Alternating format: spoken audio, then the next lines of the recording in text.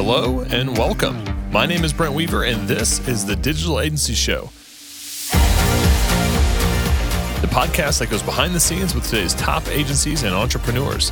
I am really glad you're here, and once again, it's time to transform your business mindset.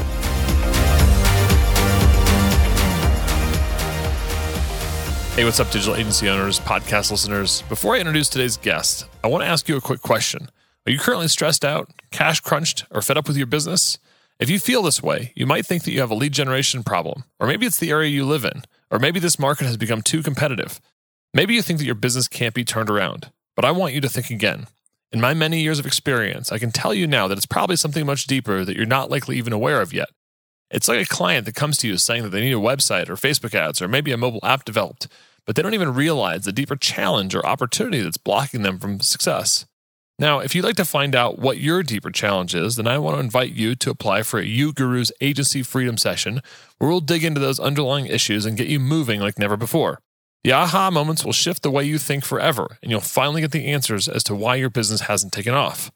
The number one most important decision to rapidly grow your business starts by booking your Agency Freedom Session today.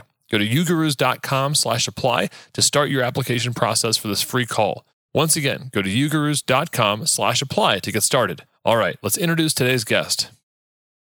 Hey, what's up, podcast listeners, digital agency owners? Welcome to another episode of the Digital Agency Show. I'm your host, Brent Weaver, and today we're hanging out with Mike Arce. He is the founder and CEO of Loud Rumor, an agency that's served over 2,000 fitness studios and wellness companies throughout the world. After spending 7 years in the fitness industry himself, Mike started an ad agency in 2009, and in 2016, he began exclusively working with fitness studios and wellness companies. Mike is also the host of a top fitness business podcast, the GSD Show, top entrepreneur podcast, the GOAT Show, and of a top fitness studio business conference, GSDCON. Mike, welcome to the program. Thanks for having me, Brent. So, Mike, can you paint us a picture for our listeners about your agency, Loud Rumor, today? Like, what is it like to be there? How many people do you guys have? Can you describe the business for us? Yeah, so we're an agency that helps fitness studios from all over the world grow and be successful. We've got 46 employees right now, and I think we've got an incredible culture. The way that we connect, we've had to go remote recently, obviously, with everything that's going on in the world, and we've maintained really good results throughout, both internally with culture and then externally with our members. Yeah, everything we build, everything we create is 100% focused on helping fitness studios and gyms grow and be successful, regardless of the state of the economy or whatever else is facing us right now. And I'll definitely want to talk to you about how you've been helping your clients evolve with the shutdown. I mean, gyms have been massively impacted, but I want to kind of go back in time a little bit. One of the things that we are huge advocates for is seeing agency owners really find their market and own their market and have a targeted niche to go after, because I think it creates a lot of potential to systematize your marketing systems, your sales systems, your fulfillment systems. Did you start Loud Rumor focused on gyms, or was that an evolution for you guys as an agency? No, we evolved to that. So Loud Rumor initially started out as a web design company, and then from there we wanted recurring revenue, and we knew that it was important. So we weren't getting that with websites. We could have done website maintenance and stuff, but that was a lot of trade-offs. So we got into the SEO game, search engine optimization. And then from there, there were a lot of Penguin and Panda updates and Hummingbird updates and all these algorithm updates that happened around 2011, 2012, 2013 that changed a lot of what you had to do in order to keep up with getting good results there. So from there, in order to get the same end result, which is being ranked on Google, we started doing Google Ads, which was Google AdWords at the time. And then Facebook came around, and we started doing Facebook heavier around 2015. And then end of 2015, we started 2016 committing to the idea of we're just going to go focus on a niche. And actually, take that back. About 3 months prior, we focused on dentistry because we already had 11 dentists out of the clients that we had. We had 42 clients at the time. And truth is, I just hate the dentist. I don't like... I don't think we have a lot of dentists that listen to the programs. That's okay. I mean, I don't hate dentists as people. I have a fear. I have a real, I have to choose my dentist based on them being okay with giving me laughing gas for cleaning. And, I go every 3 months just so that when I go, they have nothing to do. So So it's less fear for me. But yeah, it's the only thing I'm really afraid of. And so I'm like, this is kind of hypocritical for me to help the people actually avoid wanting to do more and more with. So that didn't really work out well. And then we said, what do I really love? What do I care about? We took on a fitness studio. It did really well for them, much better than we've done for any other industry. And so I took on a couple other studios that were friends of mine to see if it was a fluke. I did it for free just in case. And we did really well for them. Same thing, remarkably well compared to others. And so from there, we were off. And I was in the fitness industry for 7 years prior, and I was pretty good at it. I was running a lot of the clubs and fitness businesses that were here in Arizona. And so selling and helping fitness studio owners sell was something I was good at. And so from there, we evolved a lot more. I interviewed a ton of people, ton of fitness studio owners. We had them come in. We had them working for us. And now we not only help them with their marketing, but that's really just a piece of what we do now. Now we have an entire training suite and coaching programs and everything to help trainers not only know what the most successful fitness businesses in the world are doing, step by step, but how they can easily implement them as well and reach the same level of success. That's awesome. I love talking about that evolution, because I think a lot of people, when they hear about somebody niching, like whether it's dentists or gyms, they think to themselves, well, I don't want to just build websites for gyms. I don't want to just do the same thing every day. And what I'm hearing from you is you started there, you kind of got into the market, you learned what they needed, but then as you learned more about what makes those fitness studios successful, it wasn't like you stopped at websites or even SEO. You started adding in more services to get them even better results, including going as far as coaching and training, which, to me says that, niching in a market doesn't close the opportunity, but it sounds like for you guys, it actually opened up a lot of other potential that maybe you didn't see prior.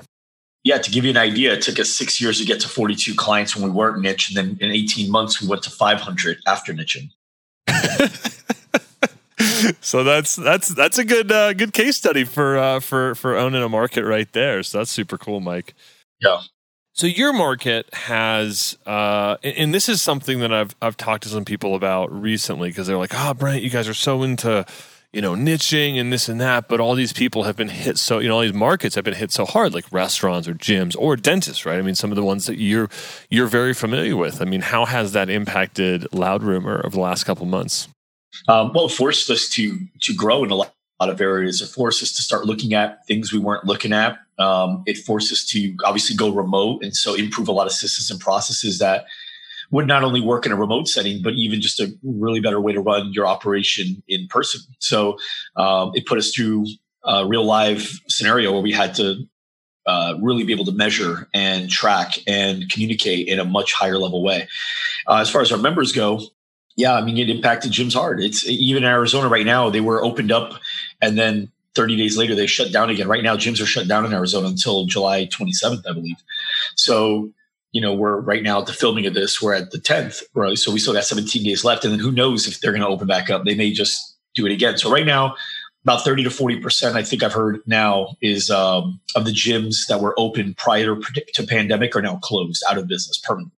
So the truth is, a lot of them shouldn't have been open in the first place. It's easy to be successful in a booming economy. A lot of people thought they were really good at what they did, but it's like bowling with the bumpers on. They were misled to believe how good they are at bowling, because even when they are doing things that would ordinarily get you in the gutter, somehow it's as easy to find yourself still hitting some pins.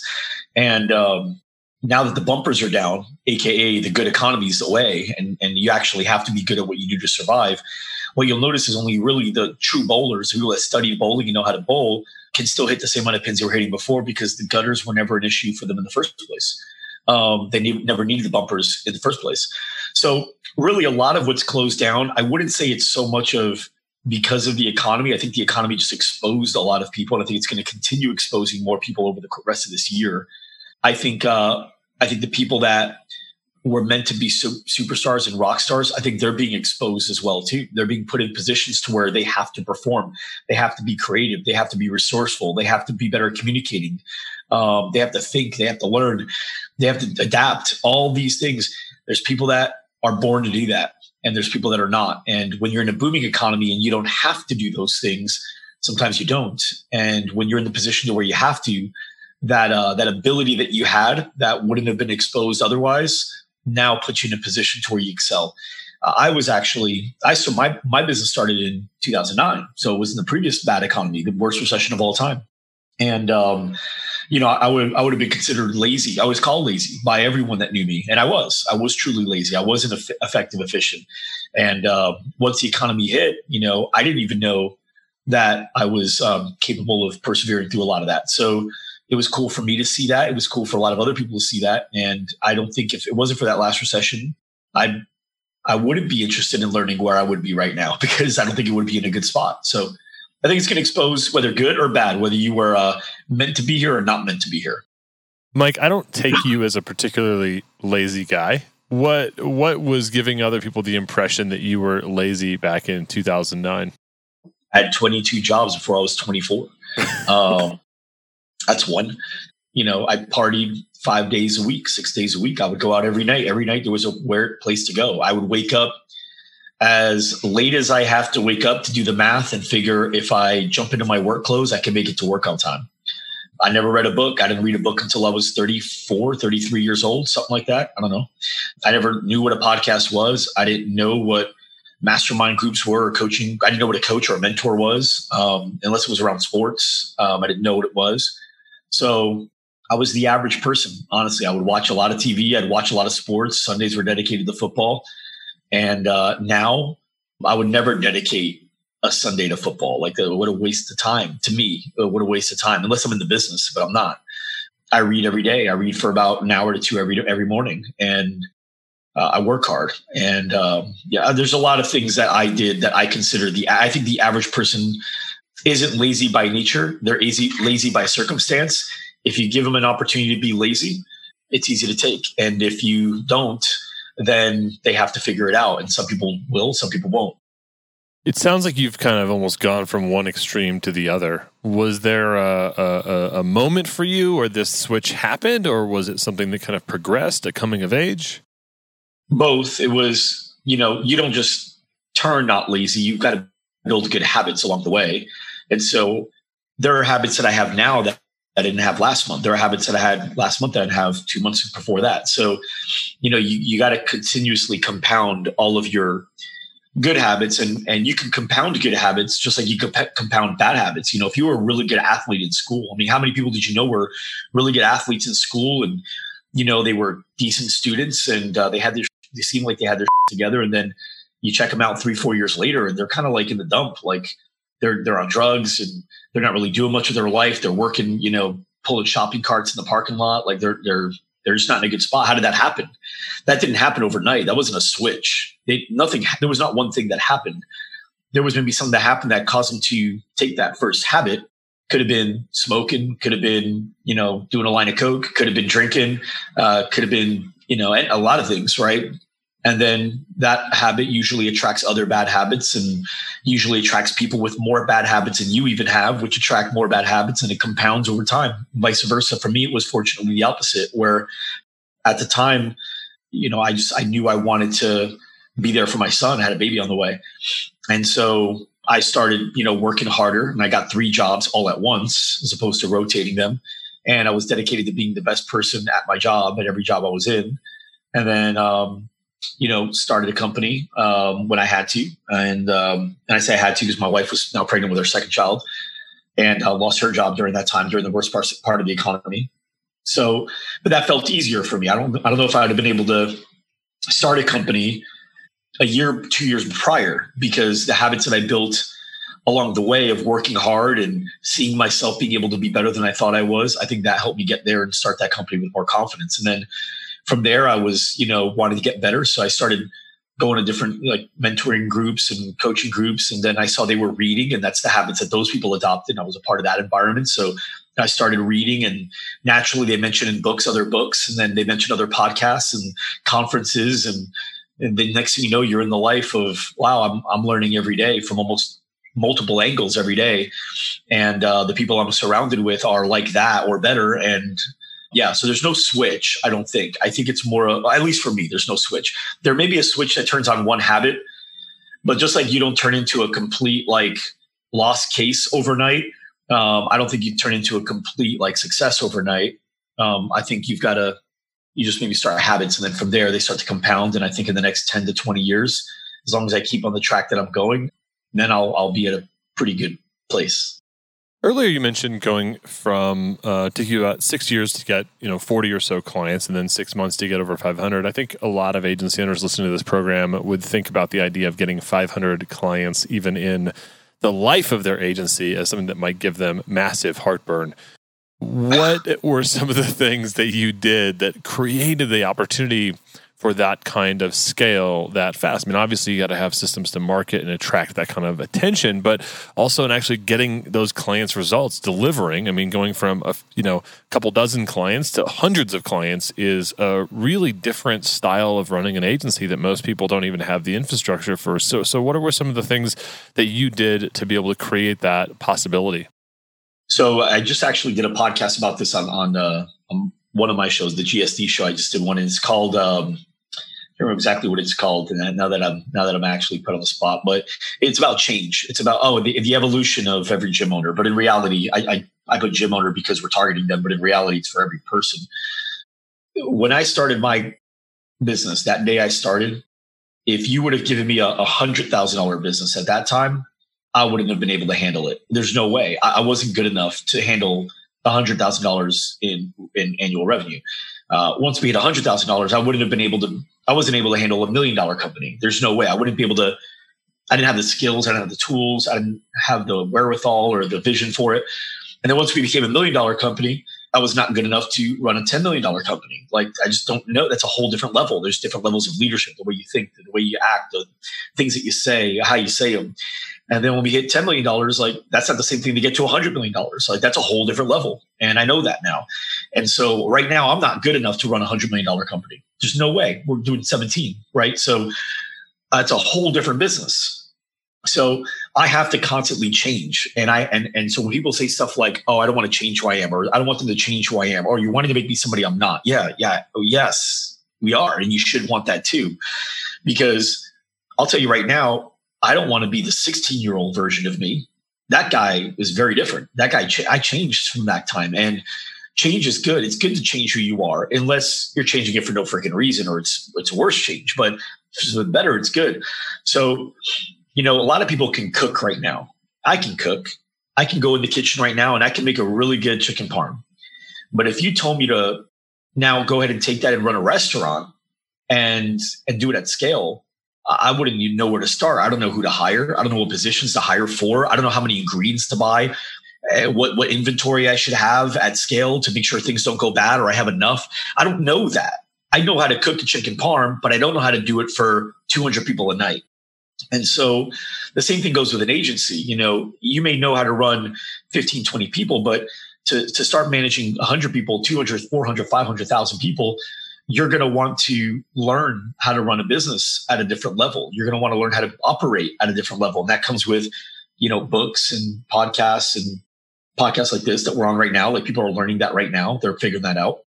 And mentors and people that are already doing it, and then finding a way to align with them. And I spend $300,000 a year on coaching.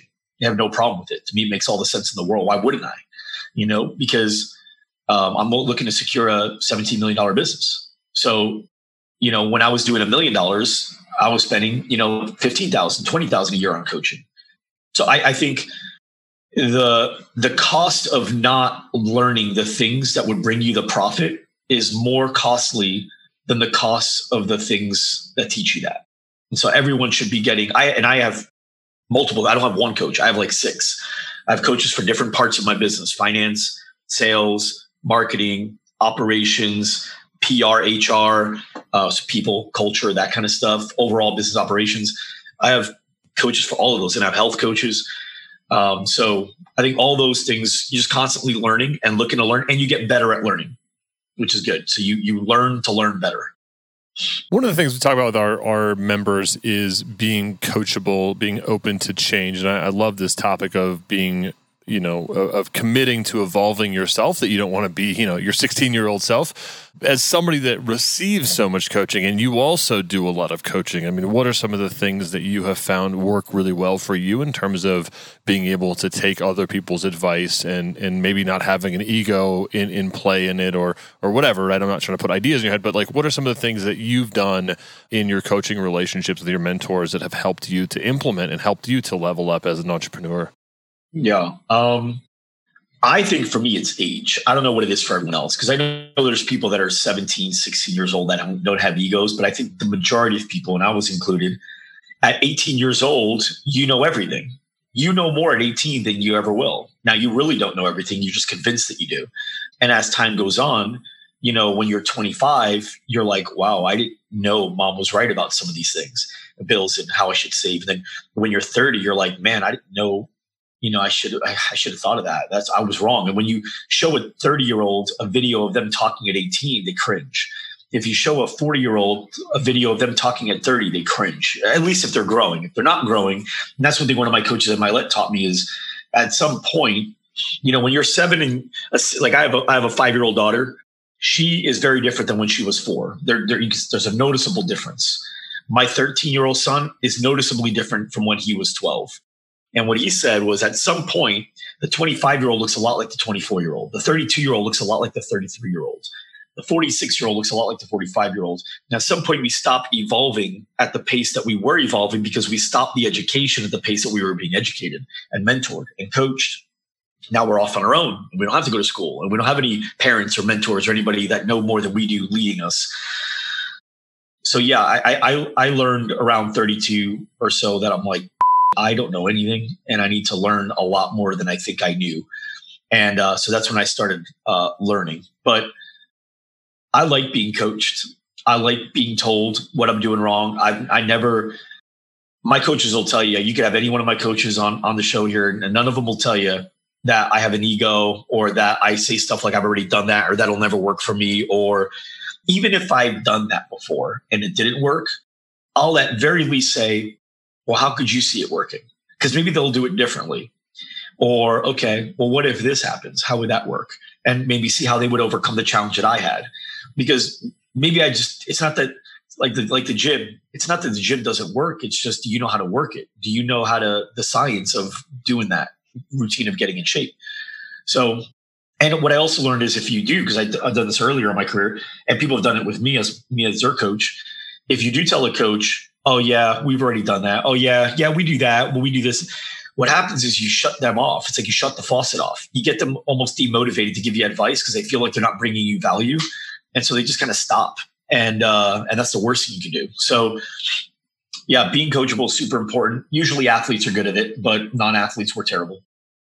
Hey, what's up, agency owners? As someone that's built hundreds of websites for clients over the last 20 years, I know how important it is to have a content management system that helps me launch sites fast, so I can focus on getting my clients results and building a successful and profitable agency. If you're looking for a new CMS, I'd like to introduce you to a new platform called Zephyr, a content management system built for power users and agencies. Build websites faster, make clients happier. Find out more info at zephyrcms.com and get one free site for life and a free theme setup valued at $500. That's zephyrcms.com. Now let's get back to our interview. When I was hearing you talk down at Digital Marketer in Austin, which now it was earlier this year, it feels like a lifetime ago because we were all hanging out in a room and within inches of each other. You were talking about this shaking hands. What is this archaic thing that we used to do? Yeah. You mentioned something that I thought was really powerful, and it was probably one of the big takeaways I had. And it really wasn't about business; it was more about my personal life of seeing yourself almost on a reality television show around the clock as a way to step up and level up. Like, not saying that you're on a reality show, like people aren't like filming you, but like when you're with your family or with your spouse, like if I was on a reality show, how would I act in this moment? And I thought that was really powerful. Can you talk about that concept a little bit and how that drives you to be a better person? Well, everyone knows what they should act like. Everyone knows how they should perform, because if there's an audience, they turn it on, right? So if the average person goes with their wife to their in-laws, they know how to turn it on. The average person shows up to a job interview, they know how to turn it on. The average person's driving and a cop pulls up around while they're driving, they know how to turn it on. They work out and one of their friends comes in and watches them work out, they know how to turn it on. Like, no matter what, you know how to turn it on. So that means you know what to do. You'd rather not. You'd rather just be comfortable and do the laziest thing and the path of least resistance. So once I learned that actually at the gym, because I did work out hard, but I didn't work out hard. And I had an employee come and work out with me once, and I went because I wanted to prove to him that he won't be able to outwork me. And so I was sweating, I was dripping. I would have ordinarily stopped on my own at this point, but he didn't stop yet. So I was pushing and I was going through. And then even after he stopped, just to even do it more, I kept going and I kept going and I kept going. And I was like, I want him to think like, how does this guy do it? I want him to think that. And then I was like, after I was driving home, I was like, why would I do that? What kind of an egotistical am I? And then I'm like, well, technically that could be a good thing, because if I worked out like that every day, I'd be in the best shape of my life. And then I started thinking of other things. And I'm like, man, if I, treated my employees the way that if my coaches were watching right now, or future candidates that I wanted to join the team were watching right now, how would I act? If I was running my business as if Marcus Lemonis or Richard Branson was watching right now, how would I run my day? How would I run my morning? If I were talking to my wife at home as if, her girlfriends were watching and judging me, or her parents were watching, how would I act? And so I started realizing that the reason I would turn on in all those areas is because those were the ways that were the most admired, because those were the ways that actually worked the best if you did them consistently. So yeah, now I created this thing where I pretend I have a camera on me. I know it's kind of psychotic, but I pretend, when I wake up, I pretend the world can see me talk to my wife. I pretend the world can see me work out. I pretend the world can see me work and do my morning routine and do better. Do you find now it's habit? Yeah, I'm curious about this. This to me, it's like fascinating, because it seems like it's having to make that harder choice, kind of the anti-lazy in ourselves, of not going the path of least resistance, but almost going the path of more resistance. Is there a moment where this becomes such a habit, or do you find that you just kind of get in this habit of constantly up leveling, and there's always some resistance there in terms of how you're operating on a day-to-day basis? Yeah, so there's not only a physical habit that's born out of that, which is really good, because then you do it effortlessly. So I want to talk about that in a minute. If you can remind me, I want to talk about energy and how to have more energy. Well, because there's a big part of that too. But what I've also learned, sidetracking back to where we were, what I also learned is your mind actually shifts the way you perceive things. There's a really good book called The Compound Effect, and in there, there's a story that the author tells of how he and his wife were not really on good terms. In fact, I think they were on the verge of divorce. And they just seemed to argue. As soon as one of them entered the room, it was like they were anticipating an argument already, because that's what happens. Habitually, he put himself in the place to where when she walks in the room, he's on edge. He's expecting her to say something that would tip him off. So regardless of what she says, he'll find it annoying, frustrating, irritable, narcissistic, because that's the lens he's looking at her through. And so, and she would do the same. And so what he started to do instead was he decided he was going to give her a gift. He really wanted to save his marriage. He was going to give her a gift. And I think he was given advice by somebody to do this. He wrote in this book every day something that she did that day that he found admirable or that he loved. So, and it could be something as, the way that she talked to the children that day. It could have been the way that she took care of the dogs that day. It could have been the way she cooked, the meal that she cooked, whatever it was. And every day he was forced to find something and write it down in this book. And what happened was, about 3 to 5 weeks in, he noticed that he started loving her more. And the reason he started loving her more was only because now he was not looking for the things that are going to piss him off, which is what he was doing.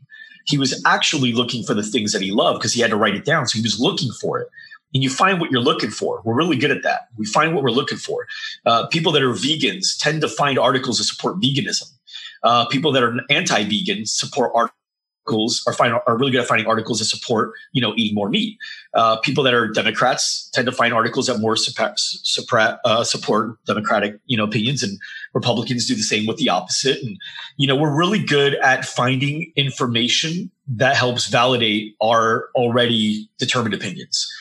And so, so these habits that you start creating, you tend to start enjoying working out more, because you start seeing like, wow, this actually feels really good. When I look at the gym now, I'm not like, oh, I got to go to the gym. Now it's like, cool. Like I can't wait to get to the gym. And same thing with eating. Like the way you felt about a burger, oddly enough, is the same way you'll feel about, your favorite healthy meal that you make, whether it be like eggs and some, feta cheese with some olives or whatever it is. Like you look forward to it. And so, anyway, yeah, I think there's that.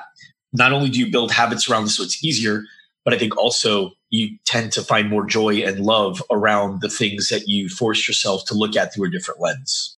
I love that takeaway of just you kind of find what you're looking for and just how much that applies to not just your personal life with a spouse, but also your employees or your business partner or your clients, right? If you're always kind of thinking your clients are a pain, then that's what you're going to find. It's like every interaction is going to be painful versus, being appreciative or admiring them. You mentioned earlier, this idea of energy and effortlessly. So I wanted to kind of remind you and bring that back. What's your thoughts there? So my team made this video for me about 2 months into the pandemic that actually brought me to tears. Like it was such an awesome gift. And they all got together behind the scenes and they made this video where there's a compilation video, all 30, 40 of them at the time. They all like chipped in and they would just say things like, Mike, I don't know when you sleep. I don't know when you find the energy. You've been such a great leader. You've done this, you've done that, you've done that. But the reason I bring this up is because a couple of things that stuck out were about 3 or 4 of the people brought up, I don't know where he finds the energy. I don't know when you sleep. The truth is I sleep every night, like 7 hours. I actually do sleep. And sometimes I'll get 8. And I have 4 kids and I coach them in sports. Not right now, obviously, but I'll coach them in sports. And I spend time with my wife. We have date nights with our daughters. I have 3 daughters. So I don't have a problem with energy. But what I've learned is the same way you make anything is the same way you make energy. So you take money as an example. How do you make money? There's 3 ways where you can have more money. There's 3 ways. Number 1, you can find ways to make more of it. Number 2, you can find ways to save more of it. And number 3, you can find ways to invest what you've already got. And the same thing goes with energy. First, this has been a lot of my homework for the last 3 years. Because GSD, which is our motto, is get shit done. So in order to live up to it, I've got to learn how to get shit done at the highest level that I possibly can. And obviously you can get more shit done if you have more time and more energy. And so, so number 1, make more energy. Okay. Well, there's certain ways that you can eat and certain ways that you can, exercise and keep active and certain things that you can do on a physical level that can actually help give you more energy. So it's easier for you to make more energy than the average person would have if they didn't do those things and eat that way and eat those things. And then invest. Let's go to invest real quick because save is the secret one. So invest energy. So how can you invest energy? Well, the same thing. If you're going to, say, okay, I'm gonna have more. I'm gonna sleep better tonight. Well, that means I'm going to put energy into creating a routine every night that makes me tired, that actually gets me like feeling relaxed so that I can fall asleep by 9:30 every night. So I can wake up at 4:30 every morning. Because the secret is not about waking up early. It's about going to sleep early. Waking up at the same time is easy because you have an alarm clock. Going to sleep at the same time is very difficult. So investing time into learning how to fall asleep at a certain time every day, that's important, as well as other things you can invest your energy into. And then saving energy. So what I've learned is the best way, just like with money too, right? You can make a ton of money, you can invest a ton of money, but if you keep spending it all and you don't save any of it, well, you'll have none. But the best way to have the most money is to be able to be good at conserving a lot of it. And same thing with energy. So what I've learned is if you have routines, if you create routines that guide your day, you don't spend a lot of energy doing anything because it's a routine. It's a habit. Habits allow you to do things without effort. Someone that bites their nails doesn't have to force themselves to bite their nails. They just find themselves biting their nails out of habit. Somebody that, wakes up early and immediately meditates, they don't have to force themselves like, oh, I got to meditate now. They just find themselves meditating. So it's the same thing with waking up early and then immediately jumping in a cold shower. And then from there, immediately writing in your goal book. And you don't have to think about it. Thinking exhausts time, which is why Steve Jobs wore the same outfit every day. He wanted to do the least amount of thinking in every area so that he can apply that energy to areas that are going to cost him energy that others may not have. And so, habits are, to me, the secret to and it is my opinion, and from things I've learned from other people, it's a big secret in how to have the most energy to continue going at full force, a force that most people can't go every day, because you can get all the things that you need to get done in order to be successful without having to think about it and without having to use any energy. And at the end of the day, when you need your energy, you still got it at almost at 100% because you haven't used any of it. I don't know, am I explaining that? Well, I know what I want to say in my head, but that's what I got in my. Yeah, dude, Mike, this is awesome, man. I'm just like taking copious notes, and I'm like thinking about my own life of things that, habits that I've had that have created that energy for me, and it did feel effortless. And then when you're trying to build up those habits or combat habits that maybe are a zapping energy from you, right? I mean, it just even just having those negative habits not only pulls energy, but even just thinking about changing those has to be like a conscious effort over time. But that's dude, I love this idea of what a good example. I got Kobe in the background. He's one of the people I admire the most, right? And if you watch his rookie years of playing basketball, and you watch some of his games, the guy was like all over the court, flying, running, boom, boom, boom, boom, boom, boom, boom, boom, boom, just exhausting a ton of energy. And you look at Michael Jordan guarding him, and Michael Jordan didn't exhaust nearly as much energy because Michael Jordan has built habits in time. Now, Kobe, towards his end of career, he was actually just as impactful, if not more. And you're like, how does he have the energy? Well, the reason some of those veterans are able to go so long, yes, of course, they sustain their health with other stuff. But if you compare the amount of energy they exhaust in a game in their rookie year versus their senior year, it's vastly different. Kobe will learn how to cover the floor with just a few steps versus running, zigzagging, and going back and forth. They learn how to conserve energy, which is why they're able to still maintain energy when they need it towards the end of the game, because they didn't exhaust a lot of it. If he still ran at 40, the way he was running at 17, 18 years old on a court, he wouldn't make it to halftime. So that when you see a lot of veteran athletes, what you say is, man, they make it look so easy. They make it look effortless. Yeah, it is effort. To him, it's a routine. He doesn't even think about it. He just does his thing. And so create habits around stuff and muscle memory around all your activities. And it actually is effortless. It doesn't just look effortless. It actually is effortless. It's just not effortless to get there. That's awesome, Mike. I love this, just the make, the save, and the invest paradigms, and giving our audience that kind of lens to look at this and see how are they managing their energy, because that right now more than ever is something that is people are either feeling tired or burned out because of everything that's going on, or in your case, you're probably maybe more energized because you have a lot of opportunity for change and growth and things like that right now, which is super awesome. Mm-hmm. Mike, this has been a fascinating conversation. We do have a lightning round. Are you ready for that? Yes. What is the best advice you've ever received? Well, this wasn't something I was given by any one person. It's just my favorite quote, and it's a Michael Jordan quote, which is, practice like you've never won and play like you've never lost. Which of your personal habits has contributed most to your success? Speaking of habits. Waking up early. You'll never regret beating the sun up. Can you share an internet resource, a tool, or app that you use regularly that you think our listeners would find valuable? Asana. It runs my day. And what book would you recommend and why? Either Compound Effect by Darren Hardy, because it teaches you how to build habits and compound them over time. Too many people want to do everything all at once versus building up little at a time, one habit at a time. Or Limitless by Jim Quick, because it really teaches you how to learn. School teaches us what to learn, but not how to learn. When you learn how to learn, that becomes a superpower that you continue doing over and over and over and over again. Awesome. We will link out to Compound Effect and Limitless on our show notes page. That's yougurus.com/podcast. If you're listening to this week of and you're out on the road or on a run, you'll see Mike Arce's image right up there at the top. Click on that. You're going to see takeaways, nuggets from today's episode, as well as links out to some of the tools and books that he has mentioned. Mike, how can our audience find out more about you? Is there anything that you have that they can check out?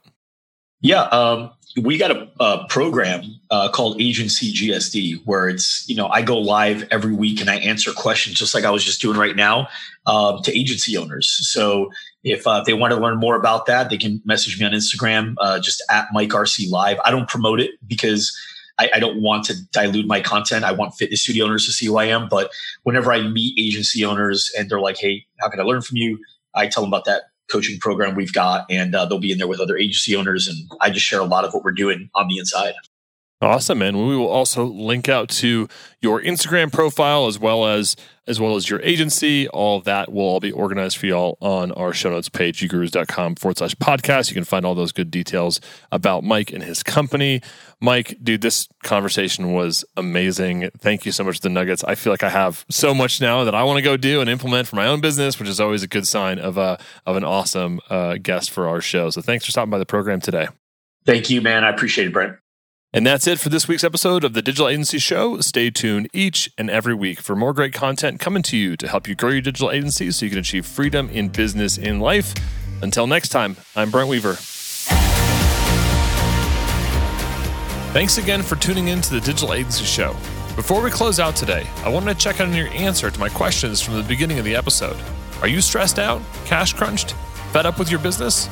Now, if you feel this way, you might think that you have a lead gen problem. Maybe it's the area you live in, or maybe this market has gotten too competitive. Maybe you think that your business can't be turned around. And I want you to think again. In my many years of experience, I can tell you now it's something much deeper that you're likely not even aware of yet. It's like a client who says they need a website, Facebook ads, or mobile app, but they don't even realize it's a deeper challenge that's blocking them from success. Now, if you'd like to find out what your deeper challenge is, I want to invite you to apply for a free agency freedom session where you can dig into those underlying issues in your business and get moving like never before. The aha moments that you're going to have will shift the way you think forever, and you'll finally get the answer to why your business hasn't taken off. The number one most important decision to rapidly grow your business starts by booking your agency freedom session today. Go to yougurus.com/apply to start the application process for this free call. Once again, go to yougurus.com/apply to get started. Thanks again for tuning in. Join us next week for another episode of the Digital Agency Show.